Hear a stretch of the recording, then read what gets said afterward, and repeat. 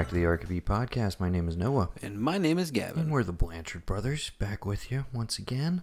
We took a little bit of a breather from Mother's Day. Happy Mother's Day to all the mothers out there. Happy belated this show. Mother's Day. Yeah, happy belated Mother's Day. So, we're a little late on this 2x2, but there is no schedule because days and time and weeks don't mean anything. But maybe they will shortly. Time is a construct. It's also a flat circle, if I remember correctly. Yes, it is. Yeah. Okay. So.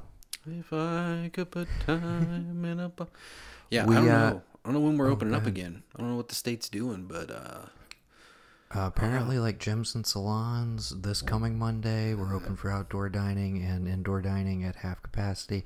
I'm still not back to work, I can tell you that. So we need the customers to actually want to come in the first place. And I don't know how many places can operate at 50% capacity and still afford to be open, but we'll see. Okay, let's move off of that. Yeah, because we've got some exciting stuff to talk about. I don't know how you felt about these. This might be a downer week. I don't know. We can talk about. We got another 2x2 retro review, as you saw in the description. We're talking Cutter's Way and Wasabi. That's coming up in a few. But for right now, anything you're watching that you want to catch up on, I got to do a little bit of this with Mr. Sunshine Mayfield on our most recent episode. I don't know if you checked it out, but I had a chance to listen to ours. I know your tradition. Yeah. It's a good one. I highly recommend it. We got some new tunes on there you might want to check out. Yeah, I didn't want to check it out because of that. I started listening to that Pearl Jam joint on the way down. Gigaton? Yeah. Yeah? Wait, did you say Gigaton or is it a good time? Gigaton. Oh, yeah, that's the name of it, yeah. I thought you were asking if it was a good time. It was a good time. Okay. I enjoyed it. Yeah, I guess I'm asking that as well. I've never been much of a vet head, but, I'm just... I was waiting all day to make that joke. Thank you, Mr. Eddie Veter. Eddie Veter. Hey, this is Mr. Eddie Veter from accounting. Can you help me out? I'm in a bit of a jam. Little Richard and Elvis Presley are the Methuselah.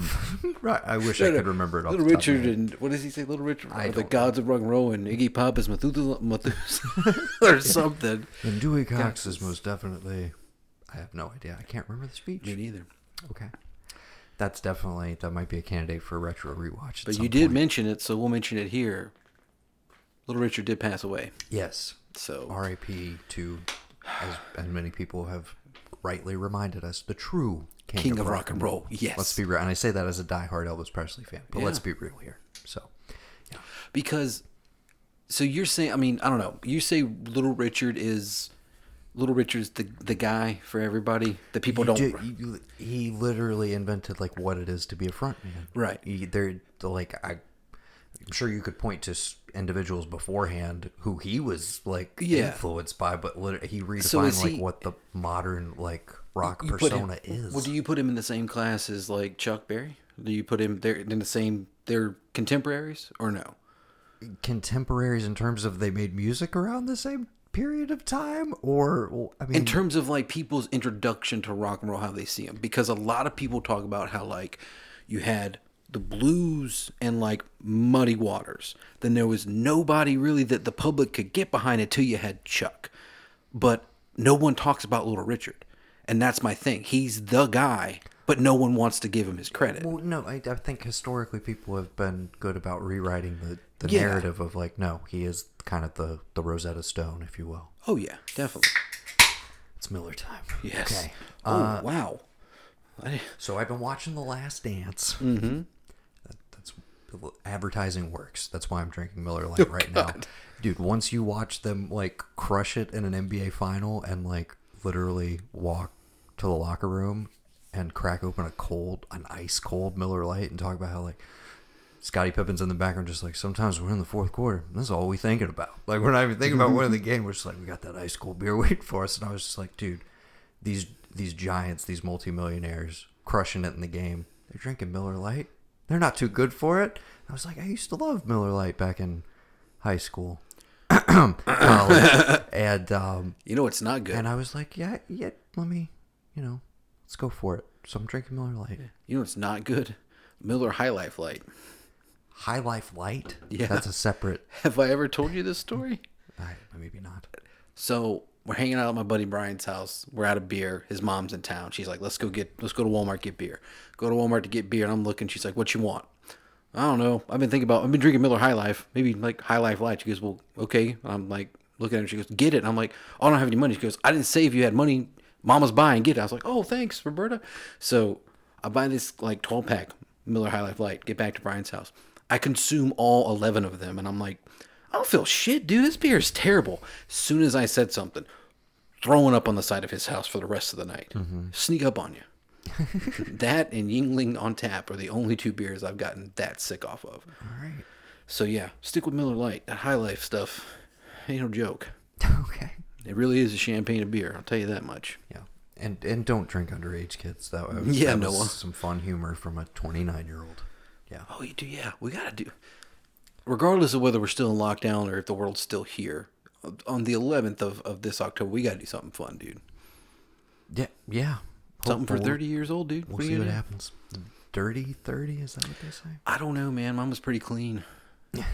I got tested and stuff, and like, all that. So I'm pretty clean. Yeah, I'm really looking forward to my doctor's visit where I've got to be like, yeah, I guess I haven't been to the doctor in I don't know how many. It's been a while, but I definitely I gotta get a check. Doc, I'd like to talk to you about low T. I've been taking a multivitamin, getting of lots.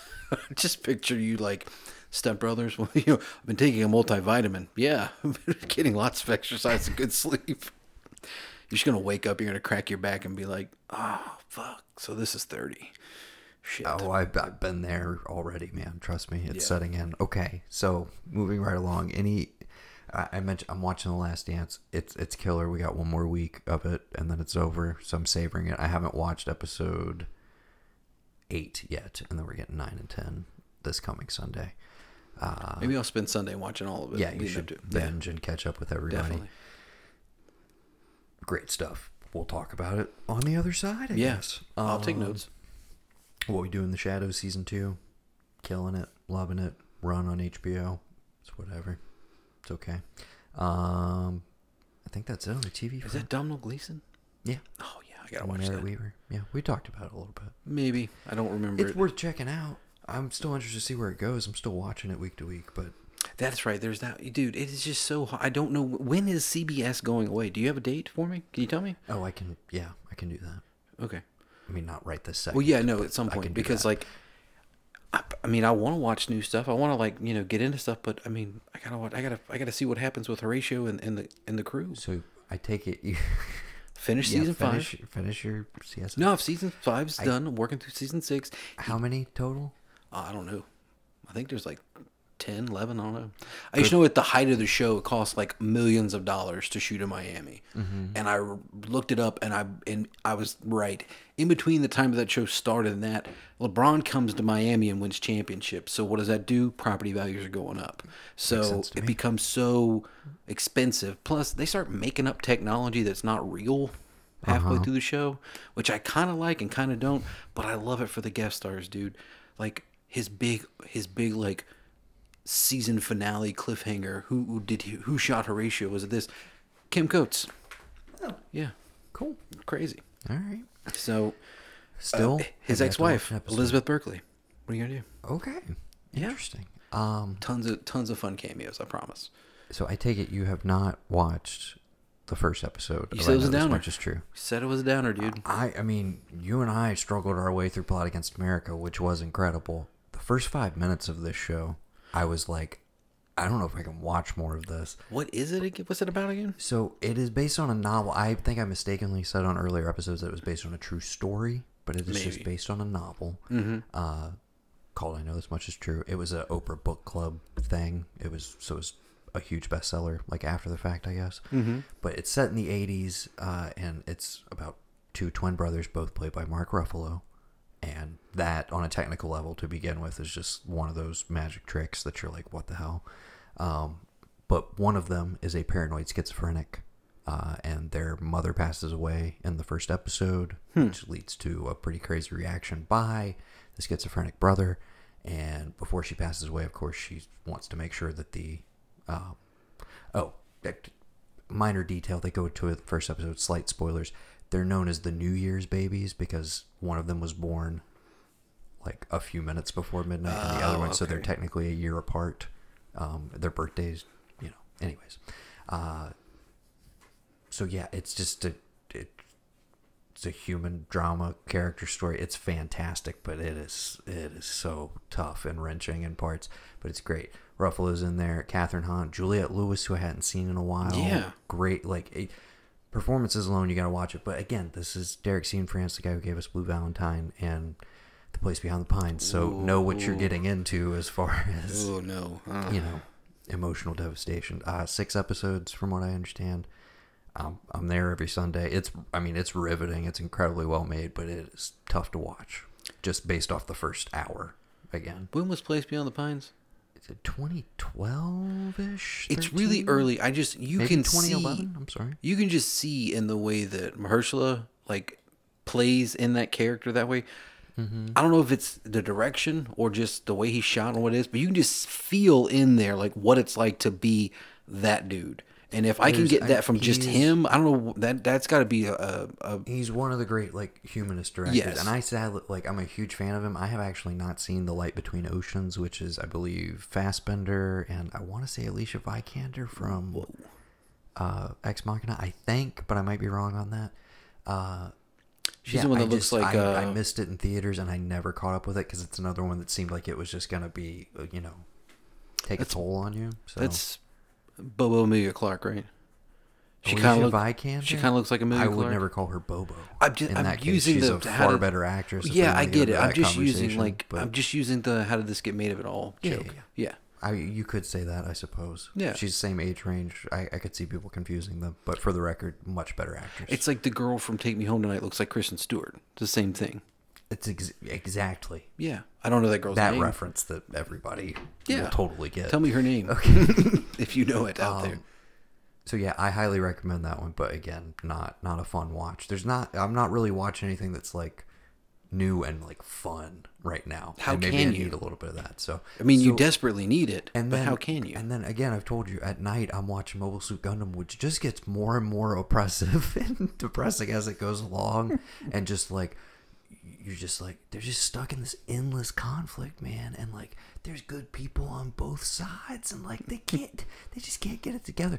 And I'm this is ostensibly a kid's show, but it is just it's got so much more shit going on. What a smart it's one of the best anti-war pieces of popular entertainment I've ever seen that really because you're following your hero crew like you would expect to in any other show, but you spend so much time also with here's the quote unquote villains and what's going on their side and their inner turmoil, and then the bullshit bureaucracy of the good guys, and it's great stuff. I'm really enjoying it. Maybe we'll have to do a show on it at some point. I mean, I'd have to catch up with you, but we could try. I don't know if we talked about it the other day, but I just feel like there's a lot of stuff we missed that I don't think our parents would have been oh yeah. I get Disney stuff they took us to. They're oh, there's the jokes for us as adults. But I feel like we're in the age now that stuff's being made by the kids who have gone back and looked at oh dude, there's all this shit in Mobile Suit Gundam that I completely didn't think about as a child. You know what I mean? It's we're the generation of kids who there was a ton of stuff being made that we didn't catch because it's robots and stuff, and we go back and check it out, and it's there's a lot of human stuff going on here. Yeah. And you take that and parlay that into something like you were talking about last episode with the what is the podcast one, and it's like a podcast every episode. Midnight Gospel. I knew Midnight was in it, so. Okay. Yeah. Mom told me she watched Midnight Special. Oh yeah, she texted me about that as well. Yeah. Crazy. I got to give it the rewatch. Please do. Yeah. I have a copy of it. Plus it's on streaming, so. I want to know what old Jeff Nichols is up to. Honestly. Me too. I'm hoping he had something in the can or didn't get stuff, You do not know. I do know that, again, The Quarry, which I still haven't checked out on VOD, which is Mike Shannon. And we do have a new release, I guess, that maybe we want to plan to talk about next week. Capone. Yeah. What the hell? It dropped on Friday. Tom Hardy as aging syphilitic. What? Capone. Yeah. Where? It's coming on demand because Oh, all right. Theaters being what it is, but it's available right now. No, as we're recording this, it dropped. It dropped on Tuesday. Okay, tell me whenever you rent it. We're after midnight now. It's officially Wednesday, but it came out today, basically. Okay. Directed by Josh Trank. Wrote Chronicle. Big new hotshot. They give him Fantastic Four. I've still never seen that movie. It's regarded as one of the biggest bombs and one of the worst superhero movies ever made. Apparently he got it like taken away from him by the studio. I don't know. Bunch of like internal bullshit. And so he's kind of like, been off the radar for a bit. But this is kind of trying to be his comeback movie, I guess. I thought he had something. No, that's not it. I'm thinking. He's had his name on a couple other things I forget. I thought he had something to do with Power Rangers, the reboot of that. Just because it said like from the producers of Chronicle or like the people who made Chronicle. Studio or the producers. I thought so. I don't know. But anyways, I'm for the Tom Hardy performance alone, we got to check it out. Yeah. It kind of, it seems like him doing like an American version of Bronson, because supposedly this movie is like pretty bad shit and out there, which I'm excited about. Particularly like the trailer. It's kind of whatever. The thing that sold me on it was Ryan Johnson posted on Twitter that like, I've seen this and it's way more nuts than you guys think it is, and it's great. So make sure you check it out when it comes out. So did you get Mom's Twitter text this morning? No, if I don't know what I missed. So apparently this Saturday there's going to be a watch along party for Hate Teen with everybody from that movie and the new one. Mm-hmm. The man himself's going to be a part of it. Jamie Lee, Dave Gordon Green, all of them. Who is this available through? Twitter. You basically start with them on like, I think it's like an hour and a half before they're going to start with questions and stuff. Then you watch the movie together, and then it's like a wrap-up thing. We talked about the Before trilogy recently on our previous episode. They did this with Before Sunrise. Sunrise. They were doing the first one because it's an anniversary. It had just been, it's like 25 or something. And they did a watch along. Everybody live tweeted it, and then after, I guess they pre-recorded the interview and then they aired it afterwards. I'm not sure. Yeah. But Ethan Hawke came on and talked like in quarantine with everybody. Great stuff in that one. Same kind of thing, I guess. Yeah. Yeah. So I didn't know if it was gonna be public or if there was some like donation barrier or something like that. But when is it happening? This Saturday. Okay. So Saturday for anybody that's listening to this on time when it comes out, I guess. Saturday the what? 16th? 16th. I'm sorry, I don't have a calendar in front of me. I'm live producing the podcast. Yeah, you are. Yeah, so tell me what day. Yeah, 5/16. Okay, yes. So the 16th on Saturday. Check it out. Hate Teen live rewatch. And I guess it's still available on HBO for people.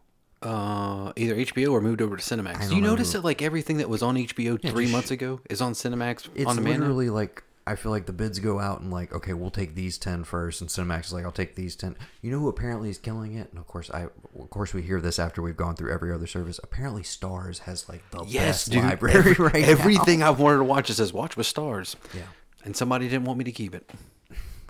Dude, Mom, not you. Because no, I'm just saying. They shift it around. They didn't. They didn't at the point. Yeah. Okay, we're literally just complaining. Any movie rewatches, or do you want to get into 2x2? We can go into 2x2s because I don't think I've watched anything but. Yeah, I talked about pretty much all my recent ones with Mayfield on the previous cast. The only other one that snuck in, or no, I mentioned it, but yeah. Tell me every single one as slow as you can right now. Yeah, I literally don't have any that we haven't talked about on mic. Oh, okay. Well, you're not even going to name them for me? You're going to make me listen to the episode? Can't hardly wait. Scorpio intentions. That was it since the last time. You don't think I would want to talk about? You don't think I want to talk about Can't Hardly Wait or Cruel Intentions? What I talked about in that episode, which I was hoping you listened to, was the fact that is the epitome of a movie that is pointless in discussing, because it would literally just be us repeating bits from the movie for the most part and pointing out things that we love about it. So what I realized while I was rewatching it, it's a commentary movie. That's a perfect one to do a live commentary for, because we've seen it a billion times. There's just, I thought you meant like it's like a commentary of like the state of like teen comedies at the time. Sure. That's exactly what I was saying. Dude, you don't know how like when we get in depth with these things, some of the stuff that I've said that like, I'm not gonna lie, I think it sounds pretty dope, like sounds pretty cool. I've come up with on the spot. Like, I'm not that smart, okay? So sometimes talking through some stuff with you, I'm like, I get like a random epiphany, like it's this. This is what it is, and I gotta tell people about it because I mean I don't have that sitting there watching it by myself. I threw that out on the previous episode, but if anybody would like for us to do a live commentary track, it is one of our collective favorites here at the site as far as teen comedies go and movies of that era, and it holds. I was gonna say, is it? Can we say probably one of the more underrated ones too? I don't think so at this point. I think it's got so much like fan love built up, especially of people of our generation who now write for outlets and stuff. No, I think it is appropriately appreciated for being one of the best teen comedies of all time. Yes, but it was underrated for like a decade. I was going to say because I feel like when we were in high school watching it. Yes, 5 or 6 years removed, because I remember being a kid and seeing like an E Entertainment promo thing, where they used to do the "we're live on this set" or whatever, and it was all centered around Jennifer Love Hewitt and coming off a Party of Five, and like I Know What You Did Last Summer and all of this, and like this is her next big thing. She's the it girl at the moment. I remember that promo for it still, again, like 5-6 years before I actually see the movie. Yeah. And then that is one that I shared with my friend group in high school. I was like, you guys never seen this one? And it's the second you see it, you fall in love with it for the most part. I don't know anybody that actively like dislikes that movie because the mosaic of characters, it's kind of got something for everybody. And I'm sitting here talking about seriously. If you want to hear, I told you we should. The archivy@gmail.com. The only thing I wanted to say is like, this is a weird way to judge it, but it doesn't get as near as many like parodies in another teen movie. You get the whole Lacey Chabert, like, oh, you think I fall in love with whoever writes me a letter? You get that bit, but I don't remember a lot of, like, callbacks to Can't Hardly Wait. Obviously, she's all that's in there. They have a whole letter thing. Yeah. They have an end-of-the-year party, which it could be any high school movie. Yeah. I'd have to rewatch it again, to be honest. But regardless, it has one of the best meta jokes because of the casting of Lacey Chabert. It's like we make her look exactly like Jennifer Love Hewitt, but it's not Jennifer Love Hewitt. It's the other younger sister from Party of Five. Exactly. That's genius. Yeah. And Jakey about to make a big mistake. Yeah. Who would have thought that kid is going to be Captain America? Dude, I'm telling you, you can see it. But what you can also see is, like, why did we not get 10 more Chris Evans comedies? Like, he's a natural comedian. Great actor. He's the best part of The Losers. He's the funny one. Yeah, that's right. I forgot about that movie. You know who the bad guy is in there? Jason Patrick. I was gonna say. It took me a minute because of the night. Well, no, I want to go. I want to go Idris Elba. But I'm like, no, wait. He was a good guy, but turned on him. Yeah. It's totally Jason Patrick. He's like, that doesn't mean throw him off the roof the whole time. Yes, like that doesn't mean throw him off the roof. It means like bring him over here. What are you doing? You want to talk about one of the most underrated actors of all time? Jason Patrick. Jason fucking Patrick. Dude, I'm telling you, let's skip directors. Let's start doing actors. Everything. You know what I watched? Oh, that's a rewatch I didn't tell you about. I completely forgot. Fucking Narc. I rewatched Narc about 3 weeks ago, and I just forgot to write it down. I forgot how fucking gritty that shit is, man. Yeah, man. Who made it? Joe Carnahan. That's right, it is Carnahan. Yeah, still his best movie. Yeah. It just makes you really want an A-Team sequel. I'll ride or die for that one. I like it. What, the A-Team or Narc? Both of them. Yeah, fucking A-Team's amazing. But A-Team being underrated, Narc being like, I need to go back and rewatch that. Yeah. Good Leota. Lot of good Leota. Yeah. But no, I remember that opening shot being that's like pre-shaky cam taking over everything. That was one of the first times I had ever seen that implemented in a movie in that fashion, and it was like nauseating. I feel like legit nauseating, the opening of that movie. I feel like whoever directed the Assault on Precinct 13 remake stole that from Narc, because in the opening when he's undercover, it gets real crazy. That scene is literally, I feel like put in after Narc became kind of an indie success there for a bit. Okay. Now, you ready for 2x2? Yeah, let's do it. All right. We're going to kick it off with the downer of the bunch, I'm sure. I'm sure you're okay with doing that. Yeah. Okay. From 1980 or 81? I think it's 81. I believe it is 1981. We are talking about Cutter's Way. Take a listen to the trailer.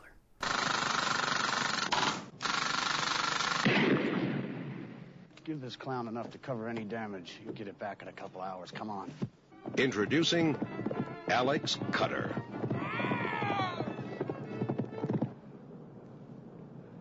You're kind of sexy. Do you have an appointment? Hey, Alex, how do I look? Hey, you look like a fat man on a horse, Georgie. Huh? Black's rich. Cutter's wife, Mo. The, Richard Bone fan club is now complete. This, for instance, is a tomato. Food, huh? Yeah, I remember food. People used to have to eat it during Prohibition, didn't they? Occasionally for days on end. Cutter's best friend. My charger's got a bad battery. What will I do? Oh, no, you're too old. Richard Bone. Buy some vitamin E.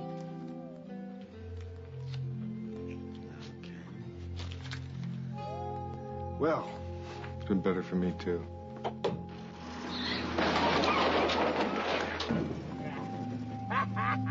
He's drunk. I have to give that another try. Makes you say that. Look like. Their life together wasn't exactly ordinary, but they never bargained for Cutter's fantasy. Is there Richard Bone here? Crushed trachea, fractured skull, 17 years old. That's him. This young friend of yours is pursuing some fantasy of his own, and includes me. Whatever we do falls under the heading of justice. Dishonorable and gutless. So what are you gonna do? It's not a question of what I'm gonna do. It's a question of what you're gonna do with the time you got left.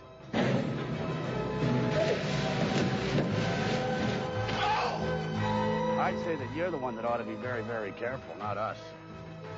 You're the witness, remember? I've got one big problem. What's that? Your imagination. I haven't even begun to let my imagination loose on this one. John Hurd, Jeff Bridges, and Lisa Eichhorn in Cutter's Way, a film by Yvonne Passer from UA Classics. All right. Talking Cutter's Way from 1981. Not the light domestic comedy that maybe that trailer makes it sound like. Very odd trailer. That's part of why I wanted to include it. Gavin was looking at me completely baffled. What through the fucking entirety movie of that. is this? Well, hard movie to sell. I think we could say that from the beginning. Simple movie to sell. What I read, which was misleading, was, you know, the Vietnam vet gets involved when friend is accused of murder. So in my mind, it's, like Bridges is in prison and he's got to like fight against the odds and like the physical impairments to like help his buddy. Mm-hmm. And I realized very early on that wasn't this movie. Right. And that it was a lot of like wrong place, wrong time, anecdotes for everything. And it's just pretty much how much will you like Cutter's Ways, like how much are you going to put up with this dude until he gets his way? You're going to give him any static? You're going to get in his way? Or you're just going to let him do his thing? Mm-hmm. You know what I mean? It's almost like it's definitely neo-noir, which is what you've been giving me a lot lately. And I appreciate it. I mean, personally, dude, I really fucking love this movie. I really thought it was great. It is one of those, you're talking about a blind spot one that just out of nowhere. Yes. And we can get into it up at the top here. This basically was like, not necessarily shelved, but just nobody knew what to do with it. Because I think they originally wanted Dustin Hoffman to do it. He had a scheduling conflict. Circulated around for a while, particularly if we want to get into, some alternate casting. Well, no, I mean, I think that it deserves for something like this because a lot of stuff surrounding the making is. I found some cool stuff during research. So, but yeah, Dustin Hoffman was circling it for a bit. Notably, I know Tom Berenger apparently wanted the part really bad and was turned down multiple times, it says. Ouch. So I don't know how that works. Like, I guess he, maybe he pulled a Sean Young and showed up. Oh my God. Like, with his arm tied behind his back and an eye patch. I don't know. Maybe he, was going to cut off his own leg. Nick Nolte. Yeah, I can see that. Yeah, Nick Nolte. 100%. And he's definitely not quite in that mode yet, but he's well on his way. For sure. Tommy Lee Jones, who this might be a possible spoiler for a future retro review I might make you do. Have you ever seen Rolling Thunder? Yeah, I have. Dude. It's, yeah. There's like 70% an amazing, iconic movie in there, and then there's 30% that kind of makes it like, oh my God, could they have just trimmed this out? The movie would be so much better. But an interesting one to talk about regardless. But if you see Tommy Lee Jones in that movie, oh my God, does he make sense for subbing right in here? That's the one that Tarantino came up to Erica when she lived in Texas and was like, you ever seen this? And she was like, no, I don't think so. He goes, oh. And he like I named a whole distribution label. No. He told her like the entire movie apparently while they're watching. No. They were like, somehow she wound up at like a grindhouse theater watching this with him and a bunch of other people, like 40 other people somewhere in Texas. And it was, Rolling Thunder. Who does ultimately get the role of Alex Cutter? Mr. John Hurt.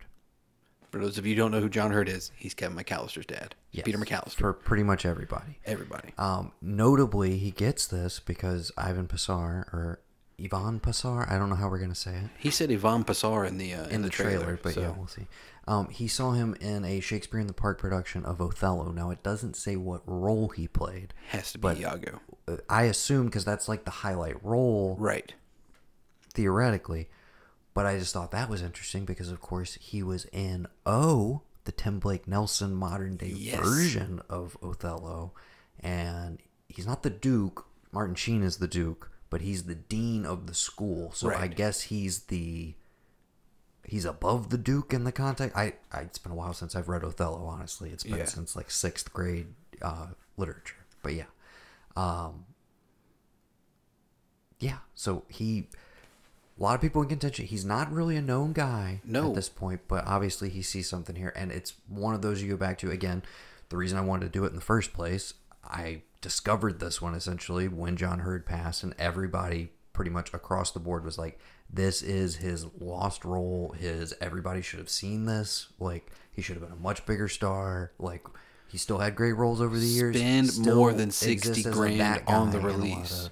Because if you probably found your notes, United Artists merged. They didn't know what to do with this thing. This is one of those where the former heads of the studio were very on board with it, very happy with it. And then there's a changing of the guard in between the movie getting finished. And then the next guys are just like, we didn't have anything to do with greenlighting this, so we don't care about what happens with the release. And it's a tale as old as time. Listen, $60,000, it's not a lot of money today. Definitely wasn't a lot of money in the 80s either, not to market something. And we're right after Empire Strikes Back. We are firmly moving into the blockbuster 80s. Yeah. So, yeah, a smaller movie like this was definitely going to kind of fall by the wayside. But I'm glad I caught up with it, and it did not disappoint in terms of being labeled his, like, truly iconic role. Oh, dude, I got so many, like, incredible. I got so many Snake Plissken vibes from this. You know what other vibe I got from this, dude? Kind of sounds weird, but I put it in my notes. I got like a Gary Sinise Lieutenant Dan vibe. Like, for sure. Sinise definitely had to watch this. Hard not to think about him a little bit. Yes. Yeah, one of the more iconic Vietnam vet performances as well. Okay, so again, the overall story, I'll give you the kind of IMDb log line, and then we'll talk about how, again, the movie's not really what you're expecting maybe going in. Alex Cutter, John Hurt, came back from the war minus his eye, a leg, and an arm, and mad as hell. He lacks direction, drinks too much, and abuses his wife, played by Miss Eichhorn, who we'll get into. Also, incredibly underrated. That is one of those that people have gone back to and been like, why was she not nominated for supporting actress? Like, this is a travesty. It's totally in that, like, that mode of performances that, especially in the 70s, where, like, somebody could come in and just kill it for, like, 10 minutes. And you give him an Oscar. I don't know why she wasn't up there. Oh, anyways, dude, hold on. Sorry. Why you got to interrupt the plot description? I was already getting sidetracked enough. Listen to me. March 20th, the day this comes out, the postman always rings twice. Guess what comes out the next week? I don't know. You want to give me a little neo-noir, what if you want to call it, a little movie from Michael Mann called Thief. Mm-hmm. I don't know how big Thief was at the time, but like this movie...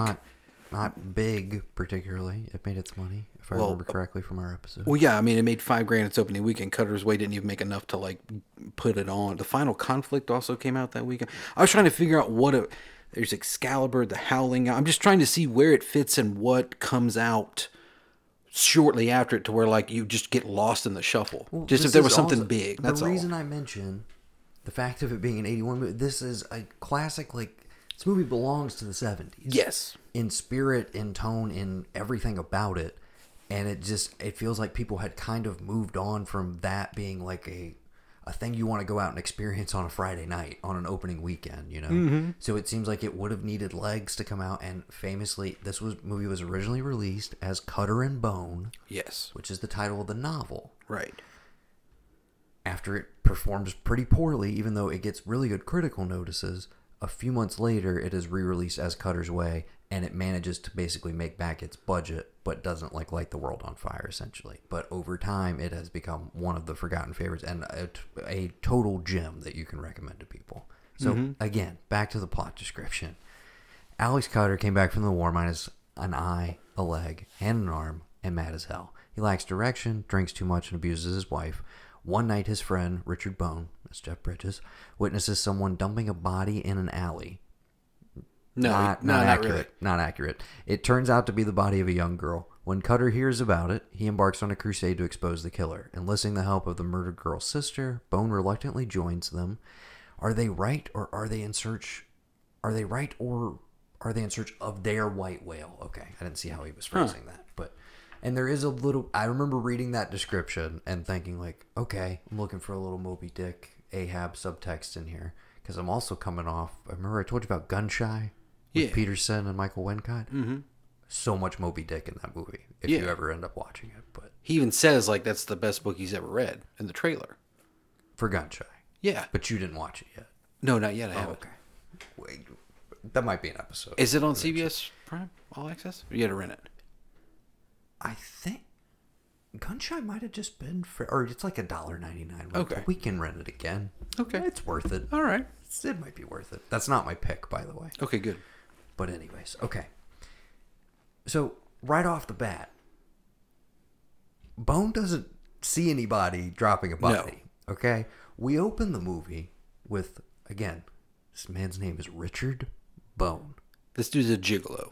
He's just straight up Richard Gere American gigolo. We are introduced to Dick Bone boning in a country club, not mid-bone. Post-coital, correct? Yes. Okay. Mm-hmm. This is hey, you got your keys, you got everything? All right, I'm out. Yeah. And first off, Jeff Bridges, totally ripped. Oh my God, dude. The early 80s version of ripped. Where are we in relation to Starman? What year is Starman? 82. So we're coming up on it. He will probably leave this to go do Starman. So he is... But immediately, one of the most gorgeous, luscious mustaches. Oh my God! You have ever seen. But that was also what kind of took me out of it for like just a tad bit, because I was just kind of like, really. Dude, but I get it. It belongs. I get it. It belongs to the 70s. No, he's on his way to go do Tron after this. Oh yeah. I gotta be. I mean, 82 is Tron. And then Starman is when? 84. Dude, right. Against All Odds and Starman in the same year. Okay. I should have brought my copy of Against All Odds and made you watch that. Well, damn it. Maybe next time. Okay. So he is at a country club where he has laid an older lady, a married woman, of course. Of course. And we'll come to learn that he basically, from what I understand, he kind of vaguely works at a marina. This whole movie is set in Santa Barbara. It could be called Down and Out in Santa Barbara. Yeah. If you wanted to call it, because these people are definitely like on the fringes of society in general. Right. But, so yeah, apparently that's his deal. He kind of works at a marina, so he's ostensibly trying to sell boats to these older ladies, but he'll settle for, just banging a rich lady who will maybe like pay for his next meal sort of thing. Pretty much. And he's just kind of wandering around aimlessly. That's his vibe. Right. Okay. With a last name like Bone, it has to be. Yeah. Dick Bone. I want to reiterate that for people. Okay. So shortly hereafter, on a dark and stormy night, he is having some car trouble. So he pulls over in an alleyway. Now, in the background, there's some stuff going on. He's not quite sure what. We, as the audience, can see that, yes, there is somebody dumping a body. But he is not, he does not see this happen. He is aware of a car being behind him. And I was like, he gets out of the car. I was like, okay, so now's where he goes and finds the body, and we see a grisly shot. And it's like, oh my God, what's going to happen? Mm-hmm. But no, he walks away from his car. Leaves it. Walks into a bar. This is our introduction to Cutter, Alex Cutter, John Hurt. And he's several beers deep. He's at holding this court, point. dude. That's Yeah. what he's doing. That's him, man. He's that guy. Racially tinged at one point. Then they bring up, he was in the war. As soon as that's like the get out of jail free card, immediately. But yeah, it is some time before they read it in the local paper, right? Right. No. The next day he gets up and the cops are asking him. He gets brought in the very next morning. Because his car was left there. Again, his car broke down. And he's brought in for questioning because there was a body dumped. Mm-hmm. A girl who had clearly been essentially raped, tortured, beaten, and killed. And thrown out like trash. Like garbage, essentially. Yes. Very rough stuff. Very rough description. And then, this is not normal police procedure. It can't be. In Santa Barbara, it can't. This was so fucked up. This is a beach community. But they immediately... He's like, oh, by the way, I have her sister here. I have the girl's sister. Can you tell her exactly what you saw? And I love that he immediately has the reaction of like, what the fuck? Like, why are you putting me in this position? And thankfully, they don't make us sit through the awkwardness of that scene, but they capture it very quickly of just like, why would you ever, like, what a horrible position to be stuck at. So we have this going on, and it's kind of just background. We're getting to know a little bit about Cutter's home life, and for a while you think, okay, maybe this is going to be one of the, I feel like there's a lot of them in the 70s, and it's kind of a reoccurring thing in American dramas in general, but these weird pseudo love triangles where you have two guys who are basically in love with each other, right, in some form of friendship, and then you have the woman kind of equally interested in both of them thematically. Again, I know you haven't watched Gunshy, but I'm like, dude, Gunshy is like Bobo Cutter's Way. 100%. You gotta watch it. It's nowhere near as good as this movie, heads up. But yeah. But so for a while I thought maybe that's the vibe we're gonna get here. Because when Bridges shows up at this house shortly after he leaves the country club, and he doesn't have Cutter with him, when he takes his truck. Yeah. They were leaving the bar. He takes his keys so he can't drive and takes his truck home. But you're thinking like, oh, he gave him a ride. Nope. And then you kind of eventually piece together, this is Cutter's wife, and there is like so much sexual tension immediately between Bone and Mo. Okay? Eventually, Cutter shows back up. He gets dropped off by their mutual friend who works at the marina. Right. Obviously, he's probably helping Jeff Bridges, employing Jeff Bridges, all that. He's a little more well off. He's established in the community. It's worth mentioning for later.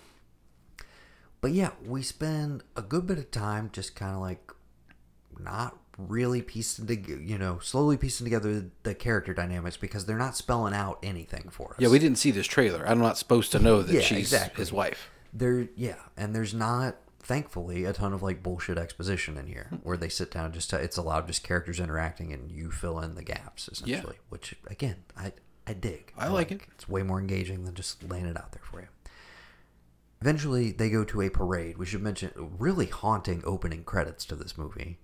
Where we see bits of this parade that we're eventually going to get to a little ways into the movie, but with a extremely creepy Jack Nietzsche score. And Jack Nietzsche did... there's a few other ones worth pointing out here. So that's Frederick's brother, right? Yes, 100%. Okay, just making sure. He did... Officer and a Gentleman, Cuckoo's Nest, Moulin Rouge, Starman, notably. Yeah, that is right. That is not Carpenter. That's right, yeah. That's the one he did.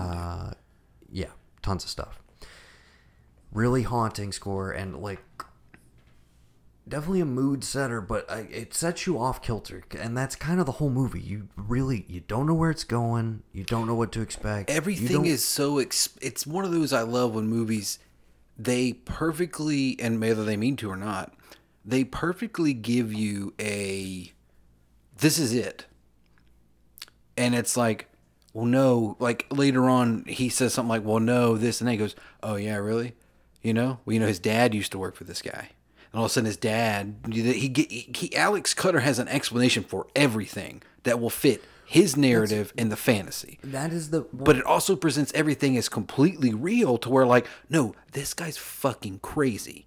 But if you just, you got that eye patch, you got that charisma, that I don't give a fuck attitude. What have I got to lose? I've already lost an arm and a leg.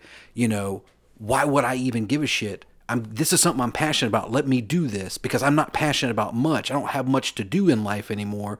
Let me do this. Like, it presents both sides so equally that you have no idea. And that's the beautiful thing about this movie. That's the biggest thing about it being labeled as a mystery or a thriller of any kind.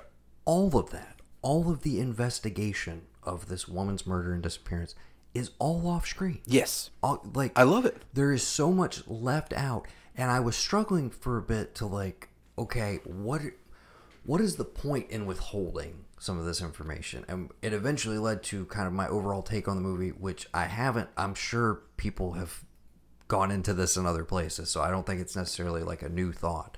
But when I started to look at this as essentially the ultimate parable, if you will, for post-Vietnam America. Yes. It is just, you can draw almost one-to-one parallels with each character and what they represent. And I was like, this is some master level shit that I did not really see coming. This definitely makes me want to read the book. Yes. Eventually they're at a parade. Right.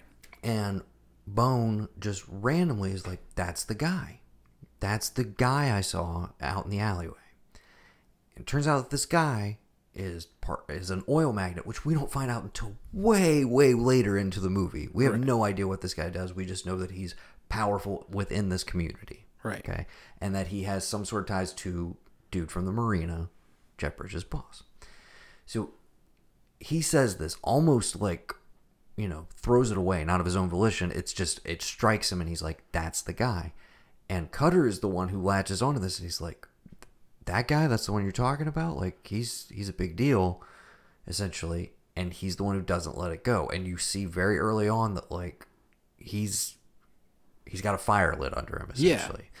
So, again, mostly off camera, he's doing all this detective work that we never really see. So, we're left to question, again, is this an invention of the narrative he already has in his head? Because Bridges the whole time doesn't want to commit after the fact to I don't know, it may have been him. I'm not really sure. It was raining. I did get out and see the guy because he does yell at whoever drove off. Cutter goes as far as when they're at the country club to kind of make an open statement about this guy. Little does he know that the wife is right at the table behind them. Right. And there's this kind of looming sense of is there something we should be freaked out? Is there a legitimate threat? Or is all of this very, very one-sided? The murdered girl in question, her sister comes into the picture, as we mentioned. She gets brought into the police station. Bridges tells her her side of the story. Cutter eventually hooks up with her because she's, of course, wants justice for her sister. Right. And so they're kind of gung-ho, ready to go on this mission. And Bridges the whole time is just getting dragged along by the skin of his teeth. He's kind of a nomad. He kind of there's mention to, hey, you checked out. I went to the war. You didn't go to the war. You had your easy pass out of it. And that's all you've continued to do. You just kind of float through life. You know, nothing really seems to stick to you. And it's kind of a war between these two mentalities of eventually trying to bring him over to, this is what we need to be doing. This is what we need to be working on. The straw that breaks the camel's back is after he and he being Bone, finally hook up, which it's kind of been building to, but we've kind of been this is not a great idea, but maybe it's going to happen. And of course it ends pretty much how you would expect it to, which is okay, well, we did that, and now what? We're still in the same situation. We've only made it worse, essentially. And I gotta go. That he leaves. He fucking leaves. That's all he knows to do. And shortly thereafter, the house is burnt down. now Bridges knows she was distraught. He didn't leave things on good terms, so he's wanting to write it off in his head as like, that's what this was. She took her own life or whatever. I boned her, and then she offed herself. Yeah. Essentially. And Cutter, of course, not buying it. He just didn't see you leave. Yeah. Like that. He was after you. Yeah. He was after you. He followed you. He knew what you looked like. He just didn't see you leave the house, man. He thought he got you. He wasn't out. Yeah. The realization and the way that her delivers the sobering stuff that, like, I guess you're made to be like, this is what this guy has made up and will believe to the day he dies. The delivery is every part why this was his fucking role. Yes. Because I cannot, you tell me these other names of people and I'm like, nah. And why, again, to a certain extent, even though Jeff Bridges is top billed in this movie, and it's originally titled Cutter and Bone, Cutter's Way makes a hell of a lot of sense because he so dominates the movie, especially where it ends up going, that, like, yeah, Jeff Bridges is in this and he's totally solid. And worth mentioning, did you catch this in your research? They go to pitch Jeff Bridges on the movie. Mm-hmm. Ivan Passaro, one of the producers. And they go to his house, and one of Jeff Bridges' dogs bites one of the producers on the face.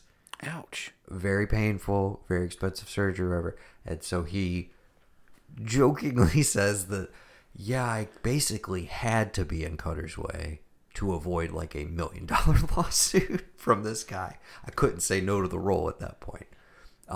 So if you want to look at this movie as like Jeff Bridges has a gun to his head the whole time, it kind of works for the character. Somebody who's like kind of forced into doing a bunch of shit that they don't. So this is all method acting. He doesn't really 100%. Yeah, he's just trying not to fuck it up and piss off. He's just there to say the lines. To avoid a lawsuit. Yes. So we could read it as Cutter is the producer who has been physically altered by way of Bone, and now Bone is just kind of there for him. Yes. But doesn't really want to be. And at the first sign he can get, he'll fuck his wife and leave. Is that what you're saying? Yeah, in a roundabout way, sure. I suppose. Okay. That's a nice metatextual way to deal with it. The only little bit that we missed in the middle is the sister comes into play. Kind of seems like she wants to hook up with Jeff Bridges. Why wouldn't you want to? Yeah, of course. Why would you not? And Cutter kind of seems like she wants to hook up with her. At a certain point, the two of them go off together, and we never see her again. That is like the only dry spot and like what the fuck part of this movie. Well, because I do feel like everything else is purposeful. That is one of the drop threads where you're like, well, what exactly? Like, what did they find out? What went down between them? We never really get a full answer on. And the thing that would have like sealed, if you're trying to give, so because of the way this movie ends and how bleak it is, the one spot I would say, if you at all, which I know when you set out on this thing, you're probably not on either side. But if you do lean toward the side of, hey, in this story, I think that like everything is the way Cutter thinks it is, the smallest little nod would have been like, there's a newspaper article about her going missing, and that's that. Mm-hmm. And you leave it. Did Cutter do this? Or did they figure out that? Right. And it all goes back to this oil magnet dude. Mm-hmm. Again, I think you don't want to switch things up. I don't know what the book does. I don't know where it leans. If it wants to leave you as like, hey, this is this way or it's that way. But because she's just gone, it's like, is she out scouring? Is she, what does she do? When the movie ends, where is she? What is she doing? Is she next? I mean, how do you know? That's the only blind spot and the only weak part of it to me was that like they go off together because we forget. They decide they're going to leave him a ransom note, basically saying, like, we're going to do this. We know what you did. We know all this, to try and see if we can get him to, like, they want to basically get him into blackmail. And then they want to admit what he did to then take it to the police. That's right. Their only real reasoning for not, like, involving the police at any step of the way in this. And just he's powerful and we don't know how much he has control over, etc. Exactly. It's definitely one of those. It is a great paranoid thriller in as much as you're kept in the dark about so much that, like, you really don't, you're questioning the truth at every turn. Right. So we build to a climax where, again, Mo's been killed. Eventually he kind of brings Bridges around to like, okay, this is the guy, good, bad, or indifferent. This is what we're doing. We got to go there. So they arrive at the oil magnate's place in the midst of a giant garden party, like, hundreds of people around. That they've stolen the buddy's invitations to. Yes. He's already The said, marina guy. hey, you're kind of making trouble. Like, what are you doing? I'm worried about Alex. That's the first time we really get a sense that it's real. This is, like, something is amiss here.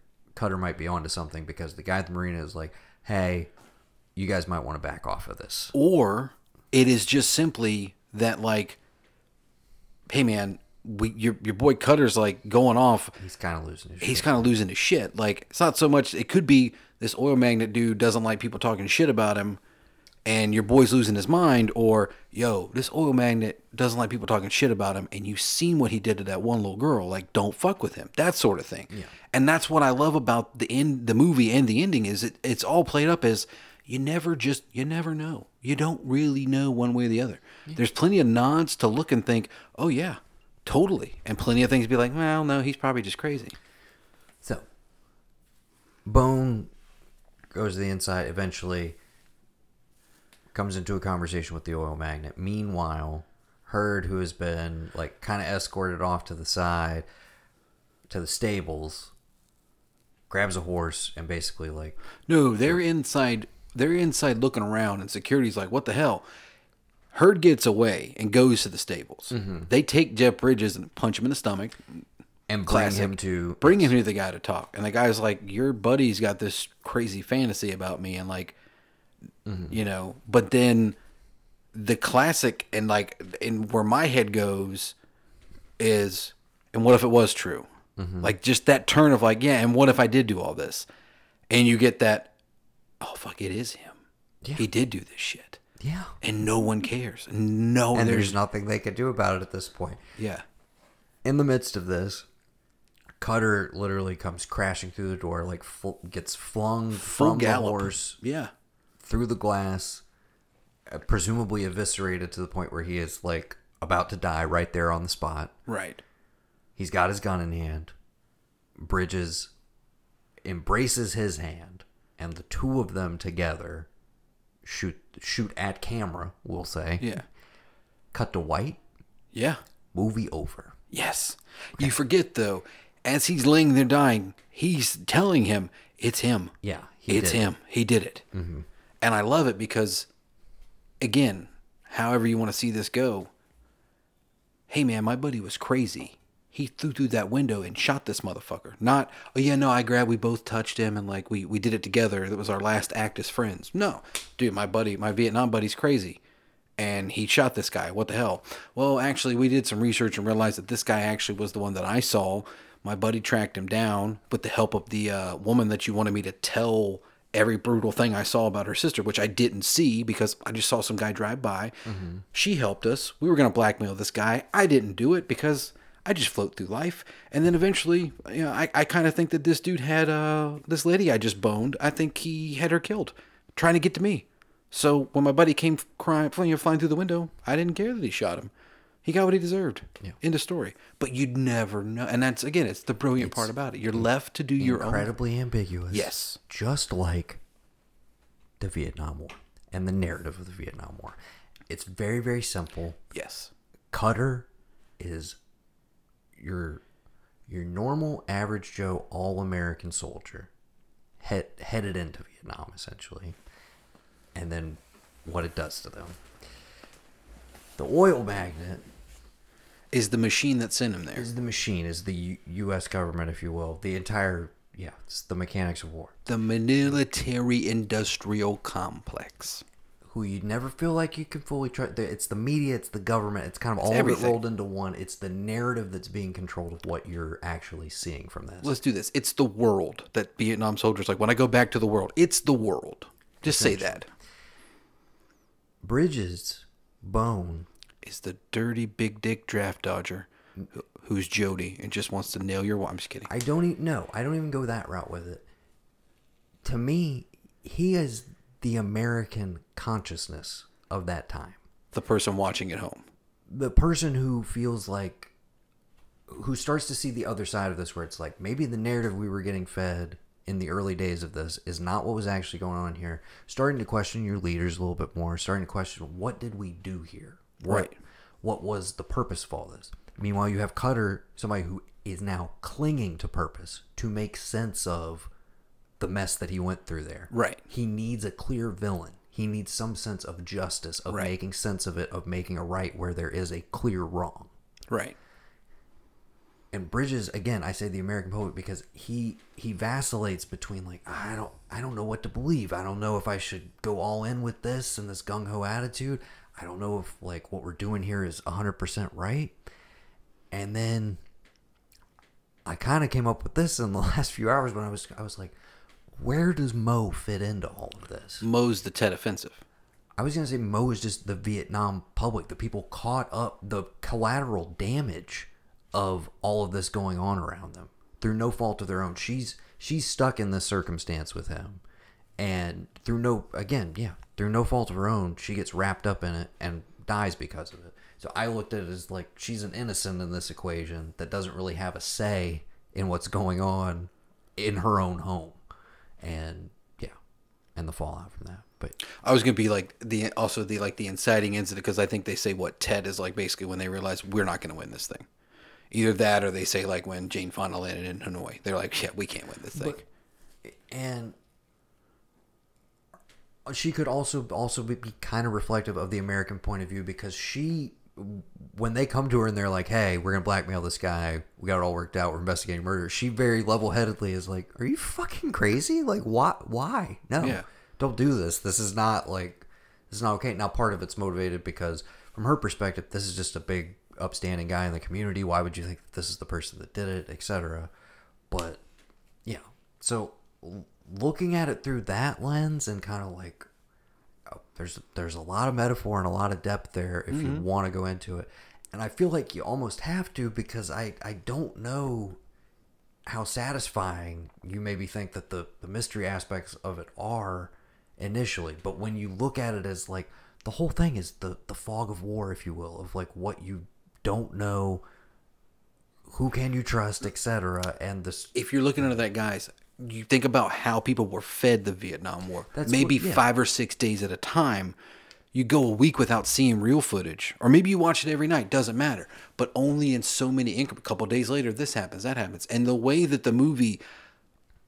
Okay, well, now we're back here and this thing happened. This underlying story that you've been listening to, you got this nice slice of life, what these people are doing, and bam, it's right back in your face again. And then it kind of dissipates. And then, all right, bam, we're back here again. What are we going to do? Yeah. So Cutter is essentially like a Ron Kovic type figure who's trying to whistle exactly blow what I was about thinking what of. was going on over there. Meanwhile, fighting against the machinery of like normal society and this oil magnet and everything that essentially represents like, no, this is the clear all-American narrative of what we did there, our purpose.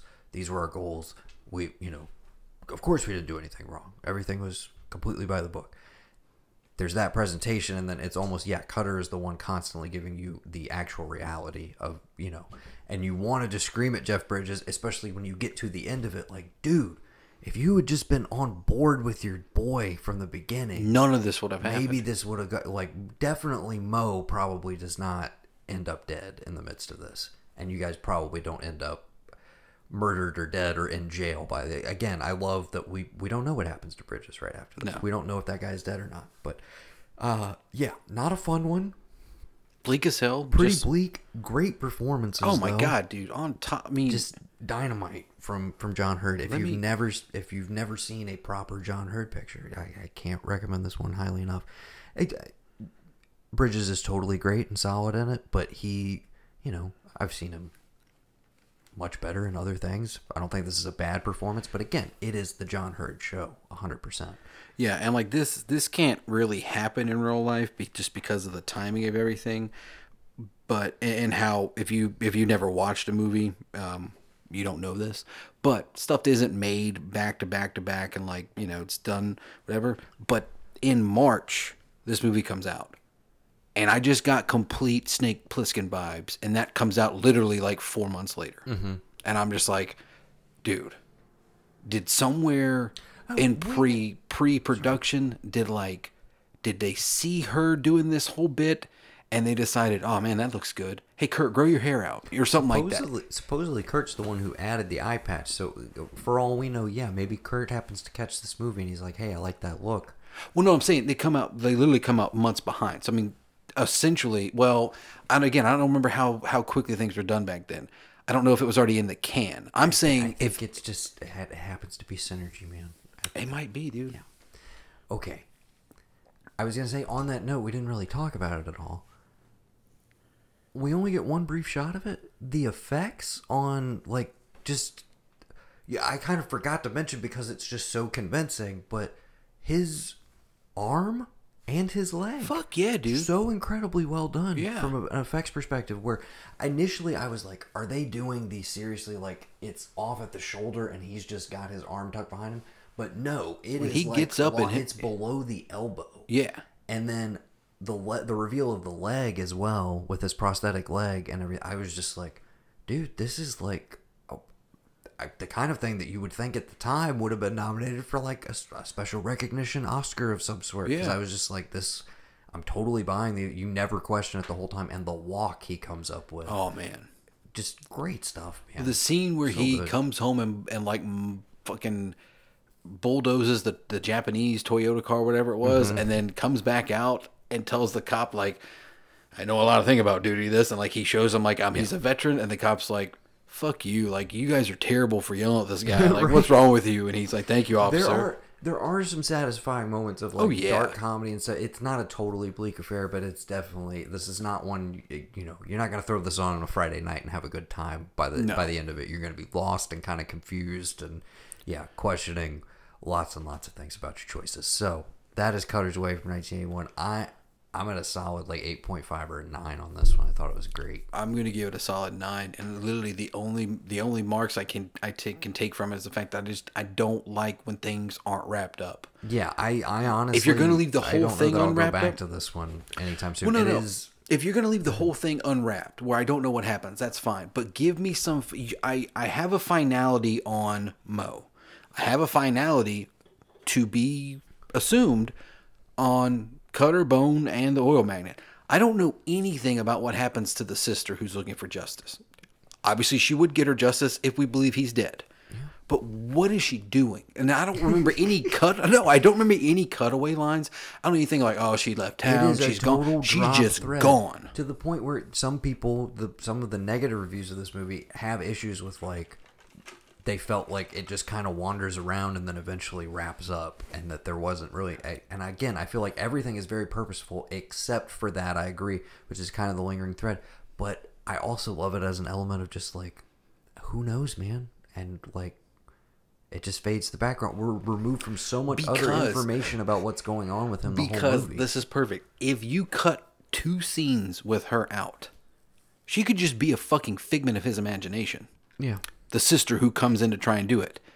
And if you just slightly cut that movie where the cop doesn't make him talk to her, and her and Jeff Bridges never interact with that boat scene where he's sailing, like I guess was a thing you wooed ladies with back in the days, how great you could sail. She could totally just be somebody made up to him that just would also completely ruin this movie. I know if they went anywhere near that. I know. Sort of I'm stuff. Just saying, but like because there's no finality to her character when she's just gone, that's my only issue with not giving it any bigger than a 9. Write a sequel. I could do that. Okay. Get on it. All right. How do you feel about time travel? Oh. That was Cutter's Way from 1981. We're going to lighten things up a bit. Yes. With a lovely little French action French Japanese comedy, man. Yeah. And you're going to hear mostly French in this trailer, but I'm pretty sure there's an American dub narrator. So this should still be somewhat interesting for people. Here we go. This is the trailer for Wasabi from 2001. Meet Hubert Fiorentini, one of France's hardest working cops. He's polite. He's a good sport. And he always gets his man. Monsieur Fiorentini Hubert? Oui, c'est moi. Connaissez-vous une femme de nom de Miko Kobayashi? Madame Kobayashi est décédée hier à Tokyo.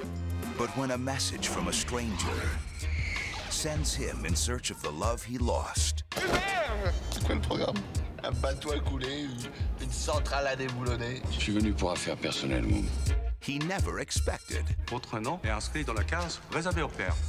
What he found. That Que j'aime me quitte en me laissant un vague mot d'excuse et 19 ans plus tard, elle se fait assassiner, me laisse une fille et $200 millions. 200 millions de dollars. J'aimerais récupérer mon argent. On passe en alerte rouge niveau 1. Yes! J'ai pris que des trucs que t'aimes. Now, he's got 2 days to solve a mystery. Je commence à y voir un peu plus clair. Stop the Japanese mob. And get home in time for dinner. Fais attention, c'est super fort, ça. Vachement.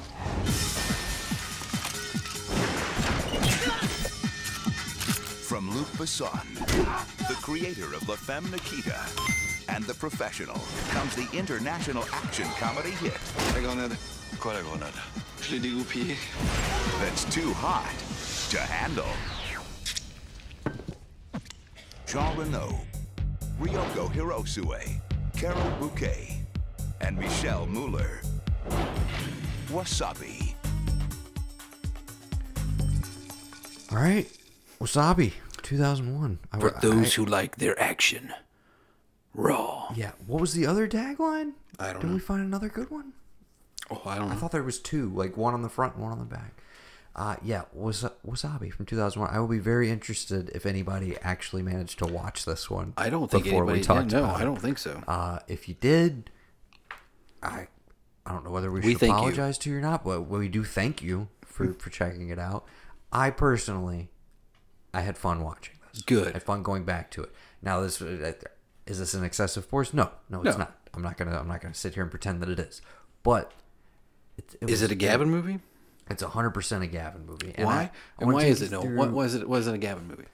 Because this is a movie that I would have never seen if you hadn't purchased it. First of all, I would have combines some of my favorite things. Okay, first off, you got Jean Reno, Leon, The Professional. Okay, yeah. Then you got Japan, Tokyo. Yeah. What else do you need?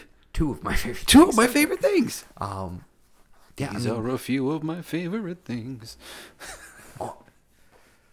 We can get into it. I'm not gonna be harsh on this one. No, But there's definitely some things where I think the movie it could have upped the ante a little bit. It could have been a little something more. It could have been a little more substantial. Right. For what it is, for kind of a very lighthearted French action farce, I enjoyed it. I had fun with it. Good. And I realized I had definitely seen this movie, but did not retain very much of it. First question to you: did you watch the dub? Or did you watch it with subtitles? I've only ever watched the dub.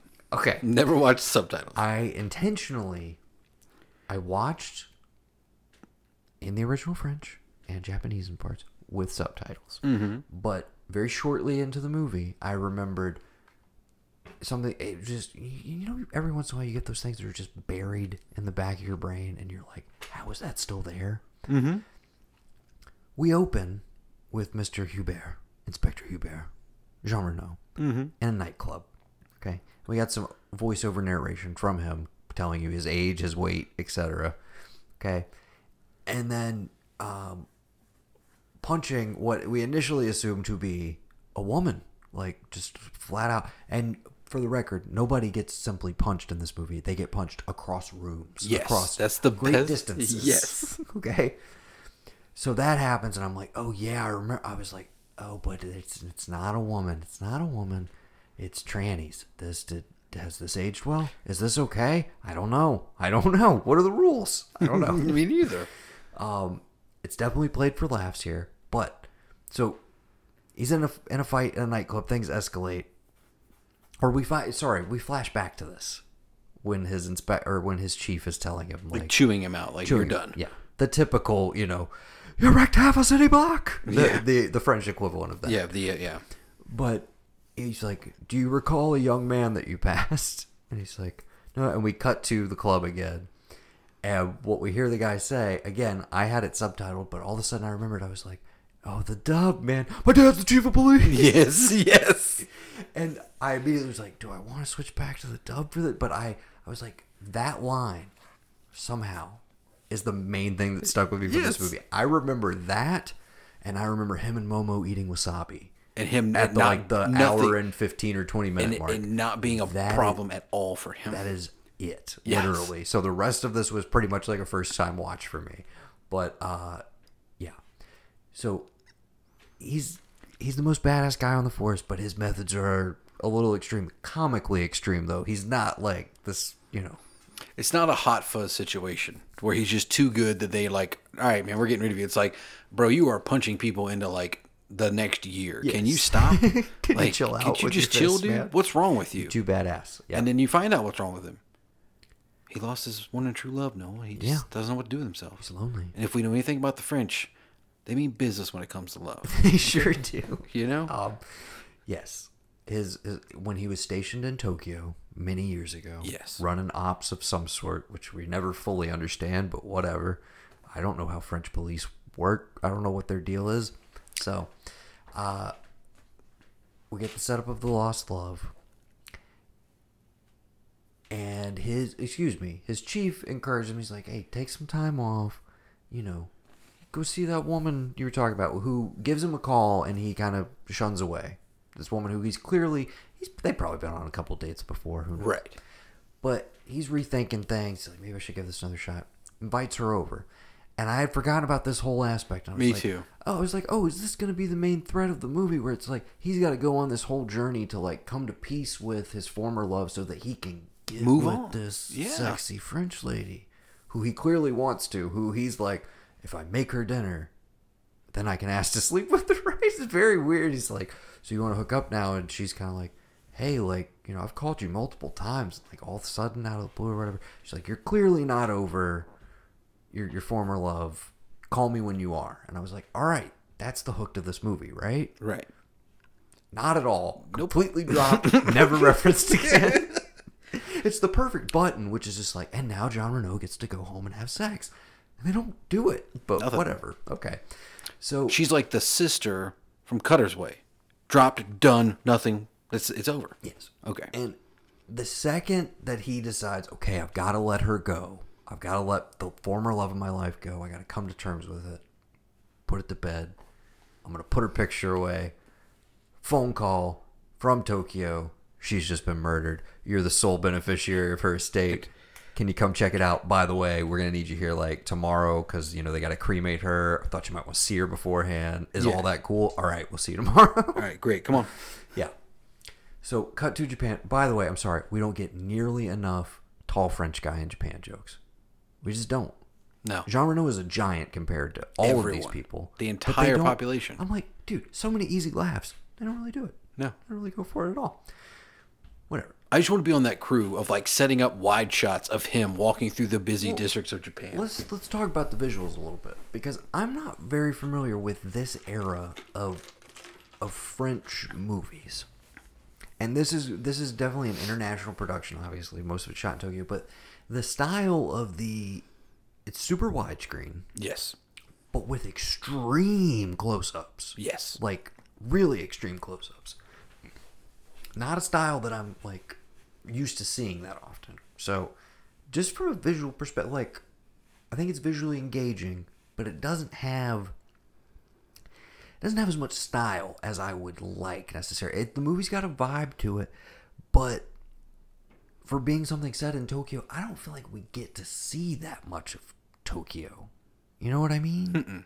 I don't feel like we really get a flavor for the place. Like we have some kind of set piece sequences that hint at like this is some of the iconography of Tokyo, but I never felt like we really made use of the location in the way that I kind of hoped they were going to. But anyways, he arrives in Tokyo. He doesn't want to go through the metal detector. He gets into it with this guy. He ends up punching him, shockingly. Yeah. I keep wanting to call him Wasabi because the movie's called Wasabi, really for no reason at all other than a 5-minute bit that happens an hour and 20 minutes into the movie. Well, do you know what it... And it's referenced in the trailer. Do you know what the full name in French was? What's that? Well, I'm going to butcher the French. But wasabi la petite moutarde qui monte la nez, which is wasabi, the little mustard that gets right up your nose. Okay. Still not... I don't get the parallel. I will also say this definitely has the vibe of like is this like the fourth or fifth Wasabi movie? Yes. Like, you feel like He's has Hubert been in other adventures that we weren't privy Right. to? And also, I would like to see them. Yes. I would totally be down for that. Remember the time he blew up the city? Like, let's go watch that movie. Excuse me. Before he goes to Tokyo, I forget that he has to foil the tranny bank robbery ring. And I don't know if tranny is offensive in this case. They call them trannies in the movie, to be clear. But I don't know if this is kosher or whatever. But again, he just rolls into the bank after he beats the information out of one of the guys they apprehended, who tells them, yeah, they're robbing the bank right now, by the way. Yes, that's one of my favorite bits. Yeah. He bails out to go do that. Foils them with little to no effort. But yeah. That happens before he goes to Tokyo. Yeah. Just thought we needed to mention. I don't. Oh, there's also the bit of you need to go apologize to the kid that you punched out at the nightclub, the son of the chief of police.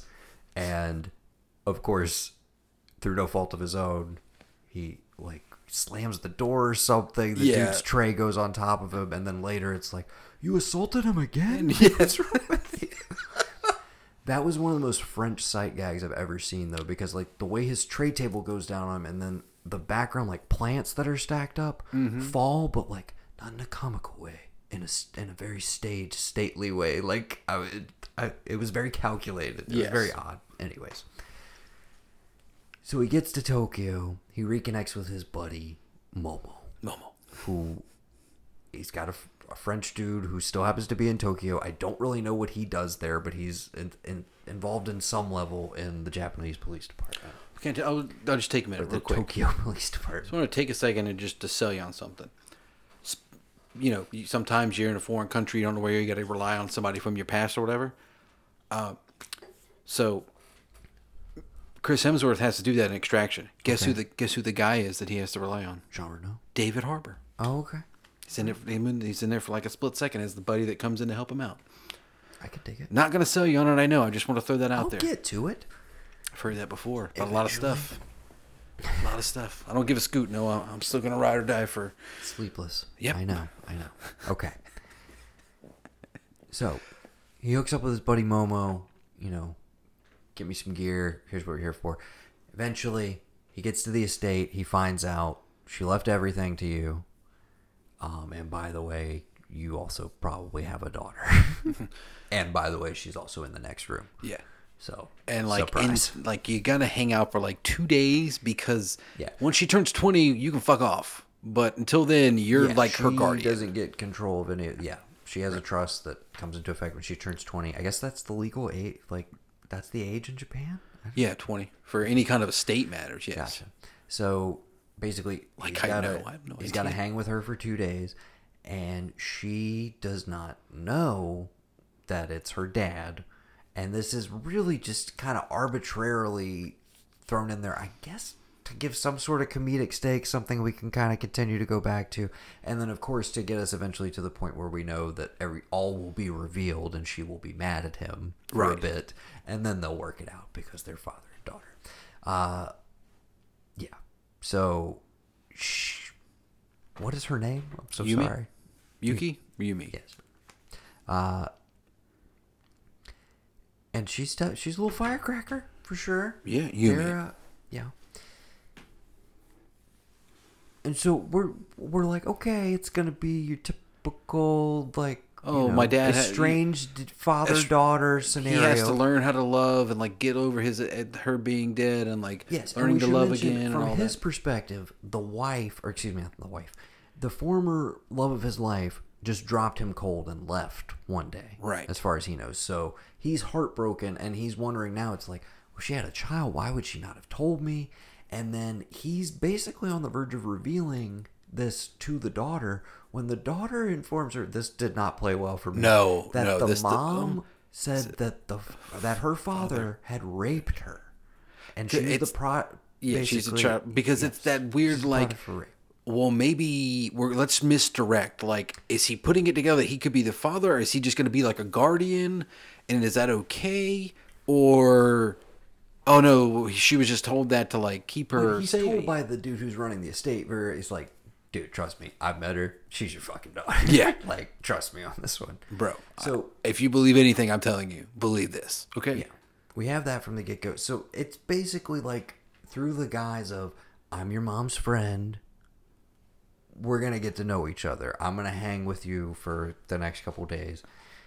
Shortly after this, they go to the bank. Right. To see what kind of funds have been left. There's like a couple mil in here. So he's immediately like, what the hell? I was just going to get some money so we could go shopping. This is more than I was expecting. This is the kind of money people come looking for.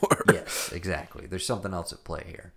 Now, they go shopping shortly after this, and this is the first, like, they're clearly Yakuza. I mean, you know, in the second you're like, they're dressed in all black suits, like bald heads, tattoos. So, did I ever show you my ticket to the sumo thing I went to? I don't think so. The back of it says, no admission for gangsters.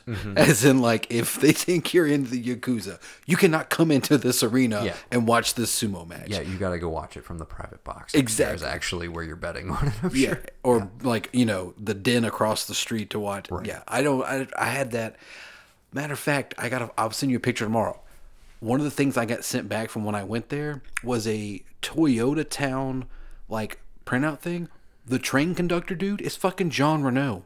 As in, like, he took pictures while he was there in the early 2000s, and then they decided to use it 10 years later, because he looks almost like he does in this movie, in this little paper cutout. He's probably still making bank from that. Dude, he probably is, dude. He's a big star, like, internationally. And that's one thing that I love about him. That's the thing that this reminds you of is, like, he's totally carrying this movie on pure charm factor alone. Like, I am engaged in watching it because Jean Reno's a total presence, and, like, yeah, here he had his moment for sure, but yeah, you forget he's one of the biggest, like, international stars of the last couple decades. Now, I know that's, like, dimmed a little bit. He's probably moved into more fatherly roles and, like, grandpas, etc. But, like, for a time there, I mean, I feel like he owned a certain niche of French cinema from, like, kind of the mid 80s all the way through from the Big Blue all the way, I would say, like, the remake of Just Visiting.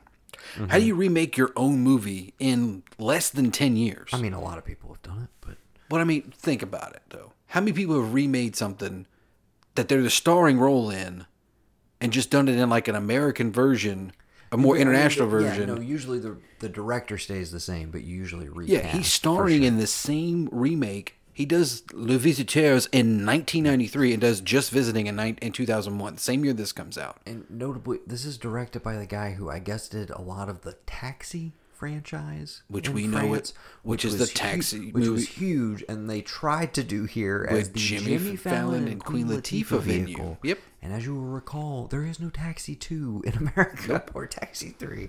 But they're up to like 5 or 6 in France. They're huge action comedies there. Never seen a single one of them.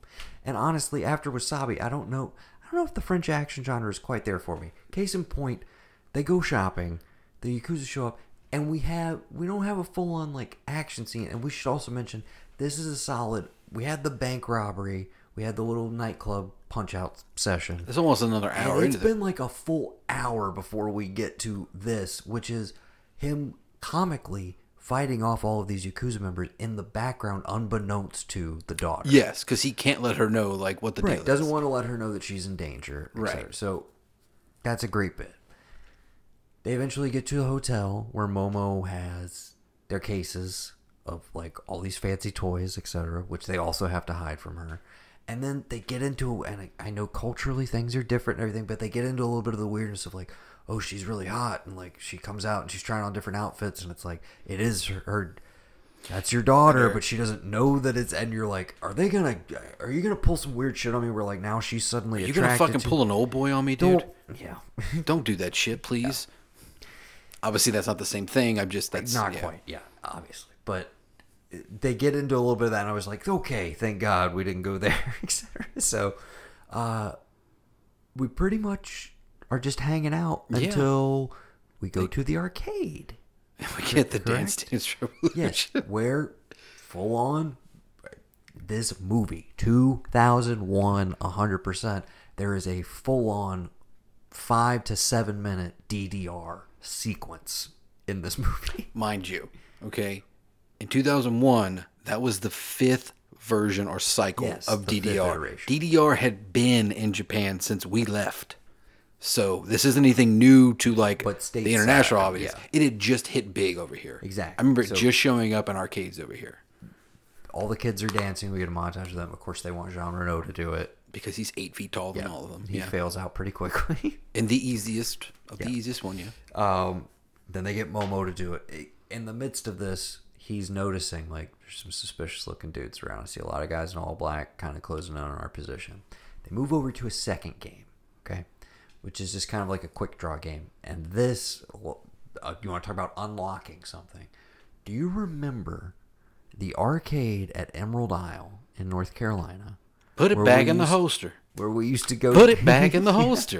Yes. We used to go get ice cream, etc. They had. Do you remember what that cabinet was called? I do not. But I forget. But it was essentially a quick draw game with full motion video. Yes. As the people you were facing off against, and they all pretty much look like rejects from the Quick and the Dead. Right. But the Sam Raimi Quick and the Dead, not the original. But it was full motion video and time draws and stuff, and it was in our heads was one of the coolest games I've ever seen. It has to be just called something simple like Quick Draw, but it made me think of that. They're doing this shooting game, or excuse me, the kid who kind of seems to have a thing for the daughter is part of her friend group or whatever, who challenged Hubert to the shooting game. He's doing his round. While that is happening, Hubert whips out his. Did we mention that he has a giant fucking hand cannon of a revolver, like a Travis Bickle Taxi Driver-esque revolver? Mm-hmm. And he takes all of these guys out very quickly, empties the cylinder, and they all. It's almost like a 70s samurai movie, where you have the slice, and then it takes a little bit for the blood and everything to kind of fall into effect. But basically, he takes all these dudes out, and they almost fall in perfect choreography into different places across the arcade. And this is now the reveal of, holy shit, you're not who you said you were. Why'd you just kill all those guys? What's going on? You're lying to me. And I gotta say, this is where the movie does ultimately actually totally work. Because Ryoko Hirosu, who plays Yumi, I probably just butchered her name, she learned all of her French phonetically. Mm-hmm. Insane to me. Because this, when she needs to hit the emotion, in this scene in particular, of you lied to me, who was my actual mother, what's going on here, all the betrayal of it and everything, she goes there in a way that, like, this movie doesn't need her to. It doesn't even necessarily deserve her, like, giving it turning 100%. off all the other stuff for this. Yeah. But she totally nails it, and it's the same thing. Spoiler alert, but towards the end of the movie when they have to say goodbye to each other, like, she brings home the emotional core of it in the same way that Renault does with his kind of just stoic, reserved, vibe, which totally plays. I mean, he did it perfectly in Professional as well. This is definitely a lighter version of that, but I thought she really brought it, particularly in this scene. So fast draw, Showdown. not quick draw. Fast draw showdown. Take a look at this. If anybody knows where we can get a fast draw showdown, click on the picture cabinet. I would love to see it. The new Verdi version. I don't know. Verdi version, like vertical, I think is what they're saying. Oh yeah, probably. Wow, man. There's got to be one around. I feel like there's a site where you can search and be like, where can I go play this at? There's got to be a functioning one around here. I would love to check that out. Okay. So when do they? At some point in here, they get called to the golf course. Is that correct? Right. When do they nab her? They nab her at the golf course. Well, they nab her. Or they already have her. They already have her. They take her to. They're going to meet at the golf course. Yes. Because they nab her at the arcade, right? I believe in the aftermath of all of that. I think so. I believe so. That's the other huge thing that this movie is missing. Where's our Tokyo car chase? Yeah. I was like, this is the taxi guy, right? Mm-hmm. No vehicle chase. Right. Kind of a letdown. Gotta be honest. Okay. But he goes out to this driving range. We already know that he likes to play golf. He kind of talks shit about the Yakuza guys. Oh, I wanted to look up this guy, and I did not actually do it. The villain. Excuse me. Yoshi Oida.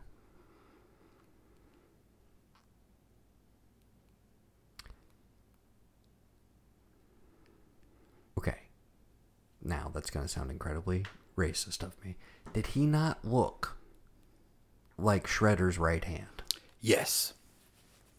But it's not the same actor, no, it correct? Right. It is not. Yoshi Oida, I have actually seen, though, in Scorsese's Silence, which he is incredible in.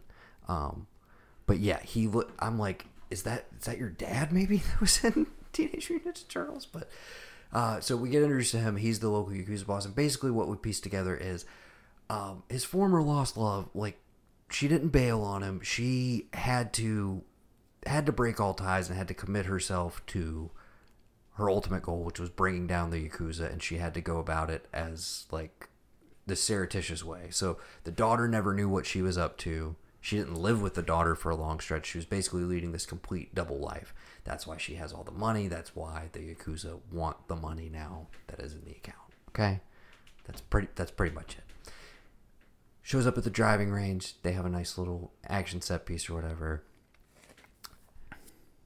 They abscond with her, and we know that they have to go to the bank the following morning when she is now going to be 20, and they're going to force her to sign over the money to them. Right. Okay.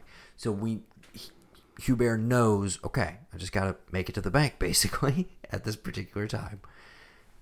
In between, he and Momo just sit down, kind of chat over what's been going on in the movie. Again, I'm like, dude, we're like 15 minutes from wrapping up, right? But they take their time to go get a bite to eat. And it's pretty much just Jean Reno just fingering wasabi for like 5 minutes. And him looking like, what and the Momo fuck? having the reaction of just like, how is this guy doing it? Of course, he needs water immediately. Yeah. Hubert wants more wasabi. And again, I'm like, does this scene exist so they could call the movie Wasabi? Did they have the scene in there and they were like, hey, wasabi? Is it in the script? I don't know. Maybe Jean Reno just loves wasabi. Okay. So, guess what? They show up at the bank. He punches the shit out of everybody. He punches the shit out of everybody and does some cool, like, maneuvering. Keeps her out of harm's way. Everybody gets, justice is righted. Everything's done. And they go to the airport. That's it, right? She forgives him for the betrayal. She understands now. She's also at peace with her mom as well. She also got them millions to be he's at spending. peace. They have a ton of money. Momo's gonna stay in Tokyo, keep an eye on her, and she's gonna come visit. Keep an eye on her. Yeah, get out of here. She's gonna come visit in a month. In a month. Yeah. So again, we get him on the plane, and I'm like, all right, time for Jean Reno to go home and get it on. That's the most French fucking ending ever. Then they had sex. Okay, so that I'm totally geared up for it. I was like, dude, they set it up. Like, that was his goal, right? I gotta go make peace with this chapter of my life so I can get on with living my new one. But no, it ends on a joke of the silver cases from earlier with the crazy, like, bazookas and automatic weapons. And it's like, oh no, Momo, like, he left them with me. Oh shit. And he sees, like, the crew of the plane are coming up to him like, hey, what about these cases? Uh-oh, cut to credits. And I was just like, all right. That is the moment that makes me like laugh. That more than anything makes me want to be like, this is a series. He's been in other things. I'm saying. I'm like, he's like an Inspector Clouseau. He's been in other movies. Me this, yes, there was multiple Hubert movies. They're all like an hour and a half, and they're just kind of these random one-off adventures. I'd be down with it. Me too. This is just a standalone movie. It feels kind of weird, and again, it's fun because I love Jean Reno. I think he's incredibly watchable in anything. He's a charm factor. He's just one of those dudes that we grew up with and we've always liked. It's because he's from Morocco. There you go. So on that level, I enjoyed this one, but at the same time, I was like, I wanted a little more action and I wanted a little more comedy. And I didn't feel like I got equal measure of either. I felt like I was a little lacking on both fronts. But go ahead. I got something for you for next week. Well, an equal measure of comedy and action. Overall, I'm at a gracious 7 because I had fun watching this and it was a fun rewatch for me because, again, I remembered 2 scenes from it. So I'm going to give it a 7.5 just because of my love for genre now. Be a little bit higher than me because you do like it a little bit more I do, yeah. clearly. It's a Gavin movie. Come on, man. It's 100% a Gavin movie and a totally watchable one at that. Mm-hmm. This is it, and again, it's a little hard to find, but can't go wrong with. And again, Wasabi. see, if you like your action raw, this is the film for you. Yeah, the action isn't the juice for him, but it's still pretty good. Still pretty more raw. Like a light cup of English tea or something. I don't know. Or like a nice bottle of wine, maybe something French. Then is a weird thing you did mention real quick before we go to the what's next week. You really only think about like certain periods of other cultures' films that you don't modern day. You can't really contextualize Well, it. and I've seen a handful of modern French cinema, and especially like French horror movies from the last couple of decades are great. There's some great French dramas that I've enjoyed, but this era in particular, this early 2000s action, like the French movies from this era that I'm familiar with are fucking Gaspar Noé, like fucking Irreversible and stuff like that. Complete like.